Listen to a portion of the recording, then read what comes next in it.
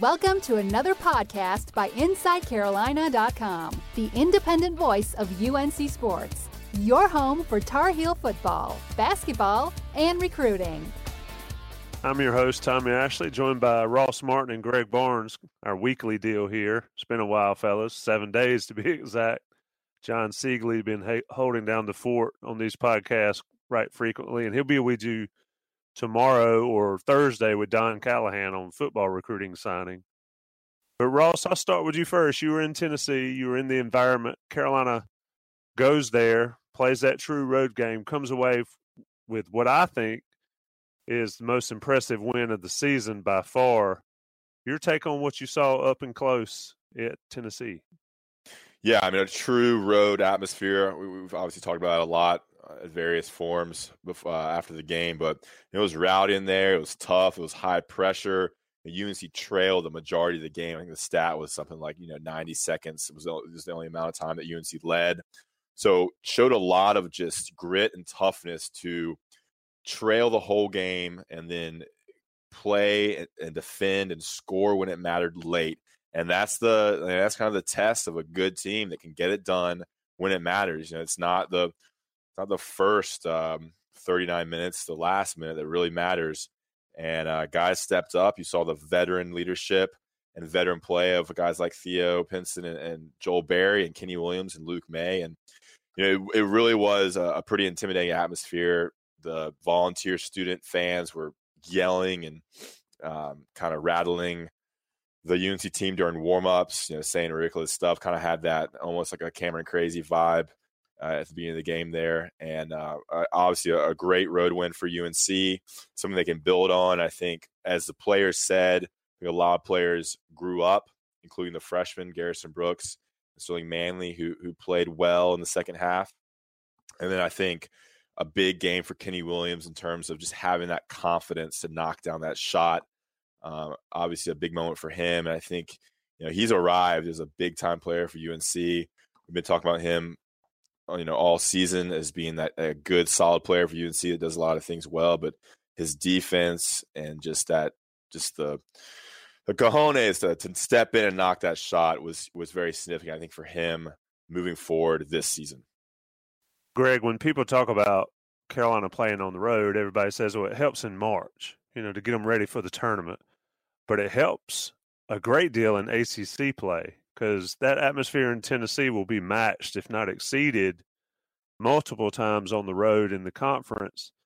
Your thoughts on that point, and also, like Ross said, kids growing up, because I thought in the first half, with the exception of Sterling Manley, they got pushed around fairly well, and they adjusted at halftime with some help from their coach and played the second half, especially the very end of the game, lights out like they have so many times in the past year. Your thoughts overall on how this game affects the rest of the year? Well, I think there's kind of two key points to be made here. Number one, this is the North Carolina team we expected to see this year. There are other teams in the country that are more talented than Tar Heels. We knew that coming in. And it's going to be that way the rest of the season. But where North Carolina has the edge is that it has veteran players who have played in a ton of big games. A lot of these guys have played in 2 national championship games. Joel Berry and Theo Pinson have played in 15 NCAA tournament games in their career. Grayson Allen, who's also a senior, he's got a national championship. He's only played in 11. So when you compare that to kind of what most players around the country have played in, regardless of how good they are, you can't touch that experience. And like you say, Tommy, I mean, if you go back to the Arkansas game last year, go back to the Oregon game, I mean, even Gonzaga late in that game, North Carolina had to make plays late. And Joel Berry was a big part of that. Theo Pinson was a big part of that. Luke May, Kentucky, hello. These guys were big parts of these games. And so we talked earlier in the year about the Michigan State game. They got smacked around early, which is okay. That happens. But they didn't battle back. They didn't fight back. And one of my takeaways from that game is, if the guards don't play better and they don't kind of instill that toughness of, hey, we may not be as talented, but we're going to grit you to death, right? We're going to rise above and be tough at the end and make the smart play. We didn't see that in that game. That had to get better. And we saw all that come together at Tennessee. Tennessee is a very good team. They gave Villanova a run for their money. They were up on Villanova for much of that game until Villanova just kind of got hot there late. But that was not a home environment. And that was, I guess, in the Bahamas. But Ross, I can imagine just kind of watching it from afar as I did. That place was hopping. I mean, that was the first sellout crowd they've had in, like 4 years? Something like that.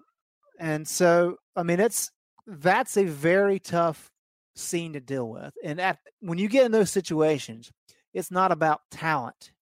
Talent helps, but you've got to make the right play. You've got to be gritty enough to make the shot like Kenny did. You've got to be gritty enough to play smart like some of the freshmen did. And so this is the type of game that North Carolina is going to have to win. Now, going to your initial question, Tommy, I agree with you. A lot of people say, the preseason, they play some of these tough games. That prepares them for the postseason. I don't think so. The ACC is tough enough to prepare you for the NCAA tournament. I mean, the ACC schedule is a bear. But you have to prepare for that, right? And so what Roy does is he says, you know what? The ACC is tough. We're going to play some tough games in the preseason too. So when these guys, they play Wake, and then they have to go on the road to Florida State, and then they have to go on the road to Virginia, they're going to be like, okay, these are tough places to play, but, I mean, we've played on the road against some very good teams. We've played in neutral site games against some very good teams. And so I think the way that Roy builds his teams, he follows a similar pattern with how he builds his schedules. He wants them tough early. He wants some games where his guys can have the opportunity to learn against some weak opponents, but then really test them. We've seen that this year. So when they get in the ACC play, he knows who he can probably trust. And then, of course, there's a big learning curve, who can withstand the grind. And then by the time you get to the postseason, you're ready to roll. And we've seen that play out time and time again. But the key takeaway for me with the Tennessee game, as I mentioned, was that Barry and Pinson and Kenny and Luke, they all showed up when they needed to late. And that's what this team is going to have to do a bunch once we get to ACC play. Yeah, it's the small things, too, those veteran guys do. And I know they talked about it a lot on the broadcast, but the little pick that Pinson set for Kenny Williams, just enough for him to get that shot off uncontested, or at least once he gets up, it doesn't matter if the defender jumps. It's too late. And Barry makes those plays. Ross, what I wanted to ask you about is I saw a stat, and I know you're not a huge stat guy. I'm not either, but something like Pinson in close, late games, he's 12 for his last 12, or something ridiculous free throws, whereas he only shoots what? Looking at his stats, he shoots 76 overall, but maybe down in the 60s, not including those close games. I mean, that is what Greg's talking about. A guy that doesn't shoot it well from the perimeter, makes the plays they need, but then knocks down foul shots that are huge. Speak to Pinson's play there late against Tennessee. Yeah, I mean, it's not just the free throws. He plays with such confidence, and I think that just is because of his personality. You talk to the guy. I mean, the guy is very, very confident in how he carries himself with the media, joking around, supporting his teammates, that kind of deal. He realizes, they've got UNC has a good team. He trusts his teammates. He's a good player, all that stuff. And that translates to the floor. You saw that with a big rebound on the defensive side. And then obviously with knocking down free throws, not being rattled. They've been in this position multiple times in the NCAA tournament last year. And just not being rattled by the moment was huge. And it did feel like those late game scenarios that we experienced last season in Phoenix against Oregon and against Gonzaga. It had that kind of vibe. Every possession mattered in the last 2 minutes. Edge of your seats, trying to figure out who's going to make the shot, who's going to make the stop, and then coming down, knocking down the free throws to seal the game. And then people are talking about it a little bit, but the fact that, Theo was savvy enough to kind of set that little screen, hand off the ball to Kenny Williams. Kenny Williams kind of knew where he was going to get the ball and be able to step into that three was big. And that comes with the experience of playing with each other for, 3 years and knowing kind of your tendencies. And I wrote about that on Sunday, the fact that, Kenny knew he was going to get the ball back right there once Theo kind of started dribbling to him. He knew that little screen was going to be set, and he was ready for the shot, knew he was going to take it, stepped in and knocked it down.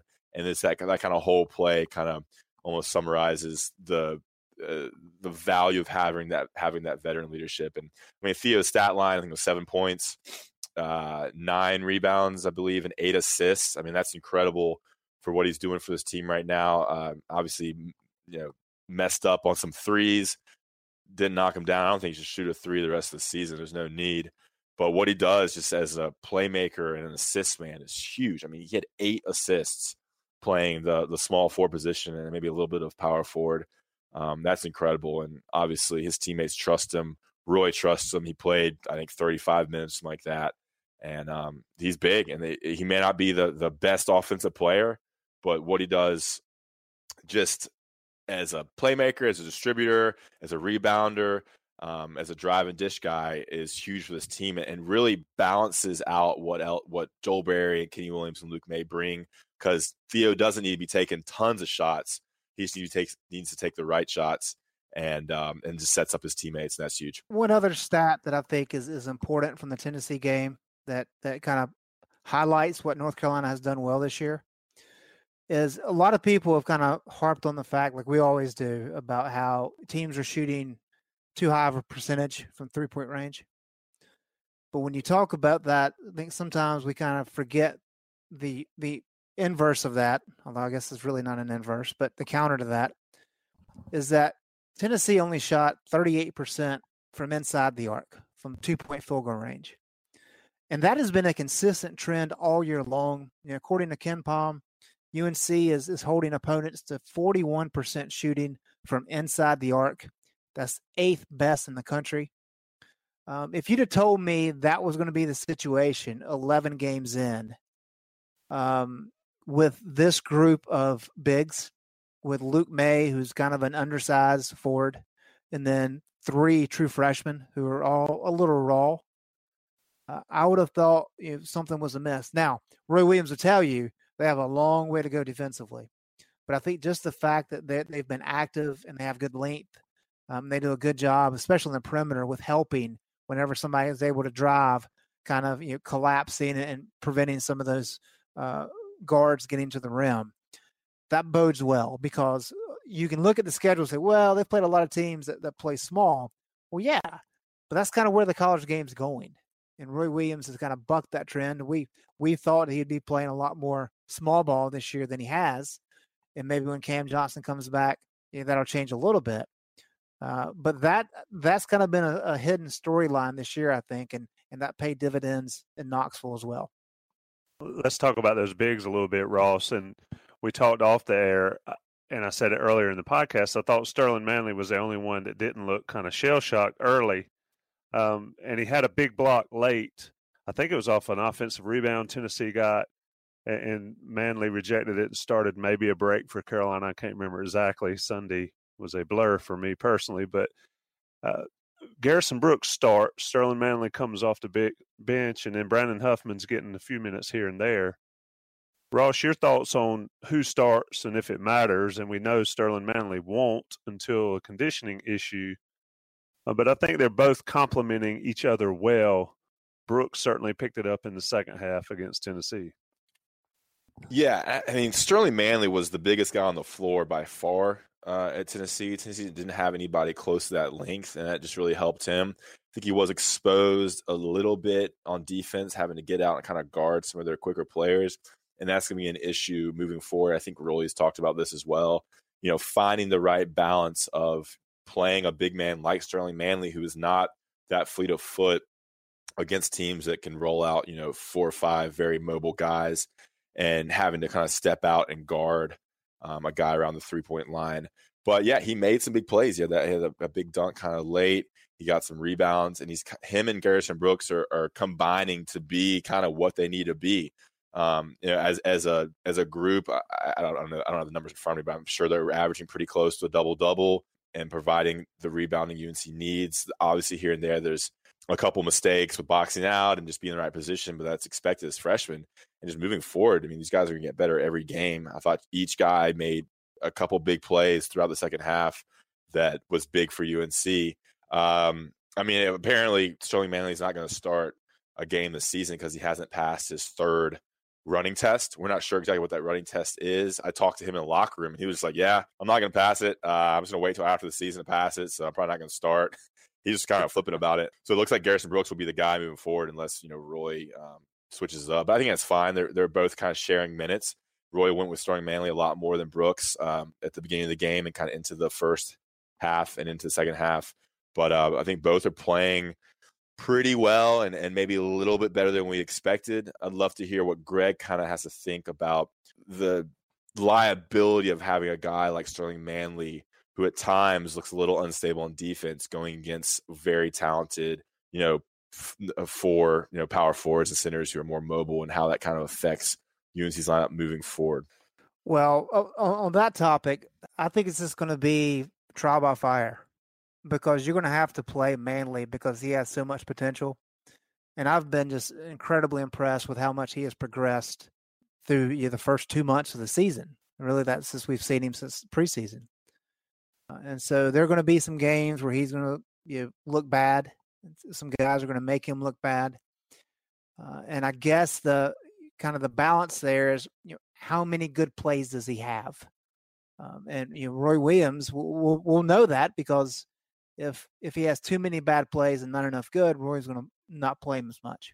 But I think fans need to realize that going into some of these games, he's going to be abused at times, and that's going to help his learning curve. Because if he continues at the arc that he's on, he can get a lot better by tournament time. And if he's playing a lot better, and if Brooks is continuing to improve, once you get Cam Johnson back, I mean, this team can do a lot of things. So I think, from my eyes, that tells me that Roy clearly is a lot smarter than any of us, and so I'm sure he probably sees something similar. So I think you'll see Sterling play, even though there'll be some liabilities there. Now the running test. Let's talk about that for a second. We know there's 3 running tests. The first 2 seem to be relatively easy. I mean, the first one is just the mile run the guys run the end of preseason conditioning. And then after that, they've got a 12-minute run where basically you go out on the track, and I think you have to run like 6 or 7 laps. Yeah, I think it's 6.5 in 12 minutes, something like that. Okay. So those 2 are not tough. But then the one that gets tough is the 33s. And we see it a lot in a little bit of practice that we get to see, is that when somebody doesn't box out or somebody does something wrong, Roy will blow the whistle, and whatever team that was, white or blue, they'll go to the baseline and they'll have to run full sprints all the way down to the baseline, all the way back. And 33s are where they run down and back, I think 6 times. And apparently they've got to do that 12 times within their time limit, that 33 seconds, like 12 out of 15 times, something like that. And so I'm all but certain that's probably where he's has fallen behind, because that's tough. It's tough to be able to accomplish that in the course of a season when you're playing 2 games a week. So, but as Ross said, that is the rule. You've got to be able to pass all 3 of those to be eligible to start. But as Roy Williams has told us countless times before, it really doesn't matter who starts. It matters who finishes. Yeah, and Sterling Manley seems to have a decent attitude about it. I know guys care whether they start or not, but ultimately, if you win, that's all that matters. I'm going to take a quick break, come back. I'm going to ask Greg a question, then we're going to look ahead to Wofford, Ohio State, Christmas break, and then the ACC season starts. We'll be right back. Greg, one last thing about this Tennessee game that kind of made me laugh is at halftime, Seth Greenberg said that Tennessee's got a chance because they've got some junkyard dogs. And he was right. I mean, the Williams kid and Admiral Schofield, sounds like a name out of a movie. Those guys gave Carolina problems, especially Grant Williams. But it's almost like he forgot about Joel Berry and Theo Pinson and now Kenny Williams. I mean, when Carolina's been good and won national championships, they've had guys like that. We saw it last year with the same guys. Now you add in Kenny Williams. I mean, say what you will about Roy Williams, say what you will about Roy Williams' style, but this is shaping up, to me at least, to be one of the tougher North Carolina teams that I've seen play. Yeah, I have to wonder if comments like that are kind of based in that stretch of years, a few years back, where even, Tommy, you and me were kind of questioning, is this team tough enough? We had that discussion a lot, especially with Bryce and Kennedy when they were young. And so maybe there's some carryover there that kind of gets stuck in people's head. But I don't know how you can look at this team and kind of watch what they did. 2 years ago, watch what they did last year with Joel getting hurt, with some of the adversity they had to go through. They nearly gave the game away against Kentucky. Most teams just wilt in that situation. And, North Carolina clearly won that game. So I don't know. Yeah, I'm with you. I don't know how you question the toughness of this team. You got to have junkyard dogs if you want to beat North Carolina. But that's because North Carolina has enough of those guys that you have to match. And, Joel Berry is as tough as they come. And just what he went through with his ankle last year kind of proved that to me. There's no doubt about that. And Theo maybe doesn't show it in terms of his personality like Joel does. But Theo's made some great plays. As much as we talk about the Luke May shot against Kentucky, who set it up for him? Theo did. Who got the tip out against Oregon? Theo did. The free throws against Tennessee? Theo. And so, and Kenny's a defensive guy, and there's something about being able to play great defense that kind of lends itself to that tough mentality. So, yeah, I'm sure we'll continue to hear some things like that, but it's just somebody either not paying attention or they're just kind of stuck in some previous biases that haven't filtered through yet. Yeah, I think Theo and Joel are tough and gritty enough and have what you need to win those late games. And I think Luke and Kenny have this chip on their shoulder because they were this class that was so, underranked, and it was these two guys that UNC took because they had to take somebody, and they were, out of the top 50. They were low ranked, guys like borderline 4-star, 3-star guys that UNC normally wouldn't have taken. And now they're playing, like big time, 4-star, 5-star guys for Carolina. I think that chip on their shoulder has drove them to be who they are, and they kind of live with that kind of the doubt that players, the fans, and the media have had of what they can do. I've said that they're limited. I've always said that Luke is limited, and Kenny wasn't the highest rated guy, and that UNC is recruiting below their standards, and these guys are stepping up and playing great on offense and being tough and winning games and making big plays in March and proving me wrong. So I think that is something that those two players, Kenny and Luke in particular, have kind of carried with them. And you kind of see that in their play and how they've kind of carried themselves and worked hard to get to where they are now. Yeah, I had a funny back and forth with those guys a couple weeks ago. And I asked Kenny, I said, look, this is the lowest ranked recruiting class that Roy Williams has signed at UNC, not counting that 07 class. We didn't sign anybody. Did you come in thinking that, hey, we're going to have to bond together and really push through? And Kenny gave the perfect PC answer, saying, hey, no, it didn't bother me because we got here and we said, you know what, the rankings no longer matter. You've got to be able to produce here. It was a very well thought out answer. And then I go over to Luke and ask him the same question. Oh, yeah, we absolutely knew that. We knew we wanted to show that we could actually play. We were better than what they said our rankings were. We kind of made a bond together that we were going to do this. So it was a pretty funny back and forth when Kenny was putting on the perfect PC face and Luke was letting the emotions come out a bit. And that's funny because, little insider knowledge here. Kenny's a great interview, always good for a great quote, and will sit down and kind of talk with you and really flesh out an answer. And I love talking to him about, anything because he's so honest and can really be really thoughtful. And Luke, it seems to be the more guy who gives the PC kind of coach speak. Usually, sure. I usually go to Kenny when I need a quote about a player or something like that. Good stuff there. Their personalities expand, and it's pretty fun to watch. I've had the opportunity to interview a few guys that if you got anything other than coach speak, you were doing something. So good to hear about Kenny Williams. Look forward to more of those interviews, Ross.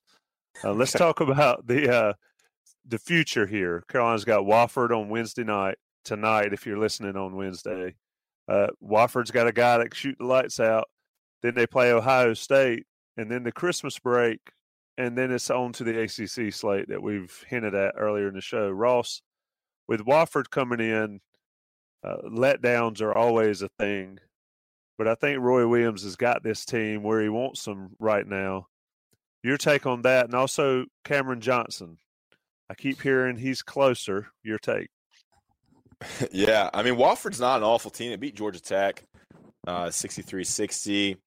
Tennessee also beat Georgia Tech. I don't really know how good the Yellow Jackets are. Wofford, killed High Point. They lost to UNCA, Texas Tech. Who really knows how good the Terriers are going to be? But I don't think it's a game you can just overlook. I think it's going to be it's not going to be like the Western Carolina game. But looking ahead for UNC, Ohio State, definitely not a team that I don't think it's that scary of a game. I think it's one of their lesser kind of Power 5 non-conference games. But then it's just, right around the corner, December 30th is Wake Forest. That's when it starts. December 30th, Wake Forest, and January 3rd, Florida State. And it's go time there. And I think this Tennessee game, that win is huge to kind of show them what it takes to win a game. I think that Michigan State game was big for UNC to kind of let them know, what you have to bring every game, or you can get hit in the mouth and you're going to be embarrassed on national television. So I think those two games, Michigan State and Tennessee, are something that fans and the team will look back on. And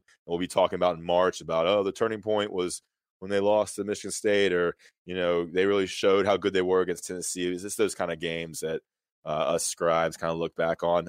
Cameron Johnson, I talked to him one-on-one in the locker room in Knoxville. Good kid, great kid. Pretty honest. He's just feeling out his knee. He's going through warm-ups. Roy said he's practicing more. Who knows what that really means. I don't think he's running full speed and defending players and doing all the different normal stuff you would do. He said the hardest thing is being able to react.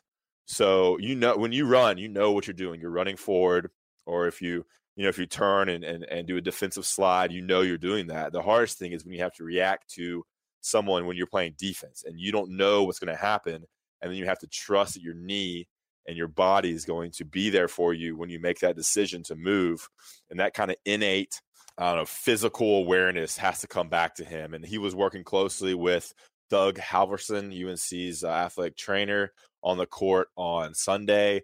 The knee looks like it's flexible. I'm no doctor, so I'm kind of talking out of, I don't really know what I'm talking about now, but it was flexing. He was running, he was shooting, he was jumping. And obviously Roy talked about that more on his radio show on I guess Monday night. And I think, I think it's going to be a couple practices here and there, maybe Ohio State, maybe Wake Forest. Greg, what say you about this situation? Yeah, I think, as we've talked about off the air, I don't think it would be a surprise if he played against Ohio State on Saturday. I'm kind of leaning towards the Wake Forest game. But, Joe Barry came back a little bit sooner than I expected. And Roy said that he really just kind of wanted to knock some of the rust off before they went out to Portland. And so I don't know if he wants to maybe try to, if he has a good week and gets through practice on Friday, and you say, okay, you know what? Let's play him. Let's see how it goes. If he's a little bit sore, we've got a week off. So it wouldn't surprise me, but I'm still kind of expecting him to come back at full strength for that Wake Forest game, which is kind of what we've pointed to all along.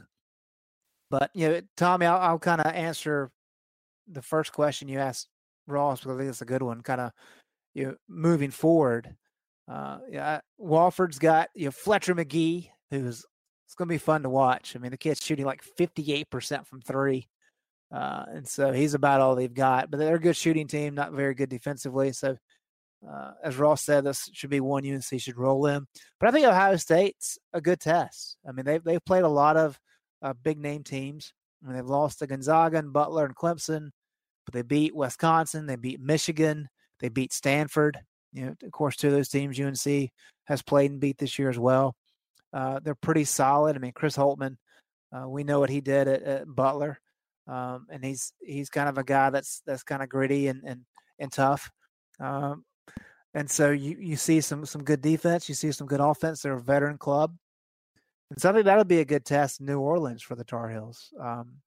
And then you get a little bit of a break, and Wake Forest is not good. So at home, that should be a good one. But after that, I mean, things get serious quick. As we mentioned earlier, you're at Florida State, you've got Virginia, you got BC, then you're at Notre Dame, and so and that's Notre Dame game is January 13th. So we're talking about in the span of really 15 days, you have 3 road games, all against teams that are in the top 30, I think, in the RPI. So we're going to learn very quickly if this team is as good as we think they are. And that's kind of how the ACC always is. But after that, it kind of slows down just a little bit. And then you have a very brutal close to the season. North Carolina's had that several times in recent years, so they're accustomed to it.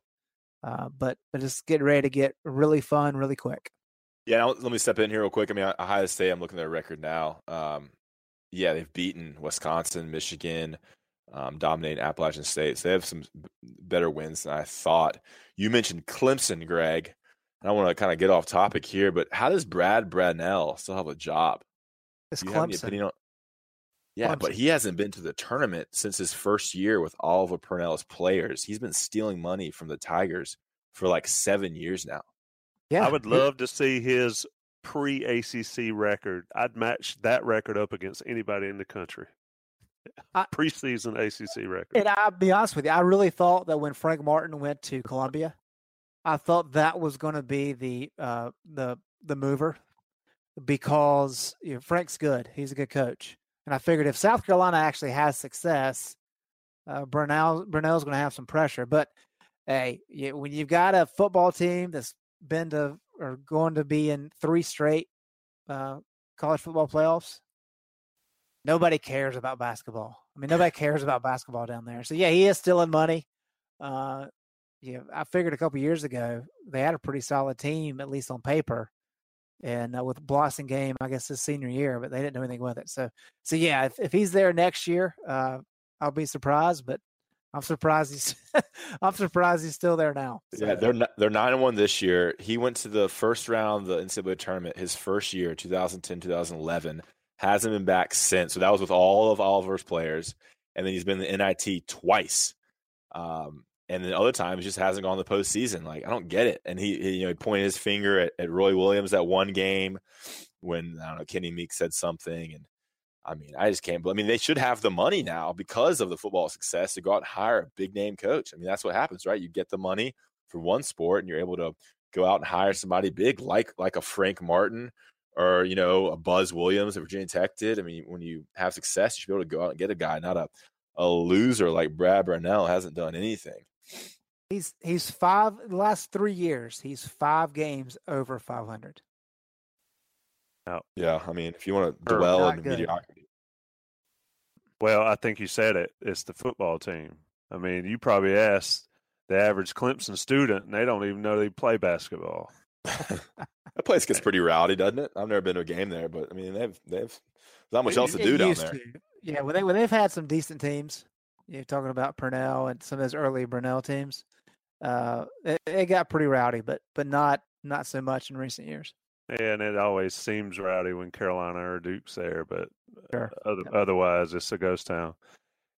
Guys, I guess for me, and we can wrap this show. For me, what I'll be looking for over the next 3 games, 3 weeks is how Roy Williams integrates Cam Johnson back into it. Because, Greg, like you said, you got these 3 here, and then there's 6 games in 15 days or something ridiculous.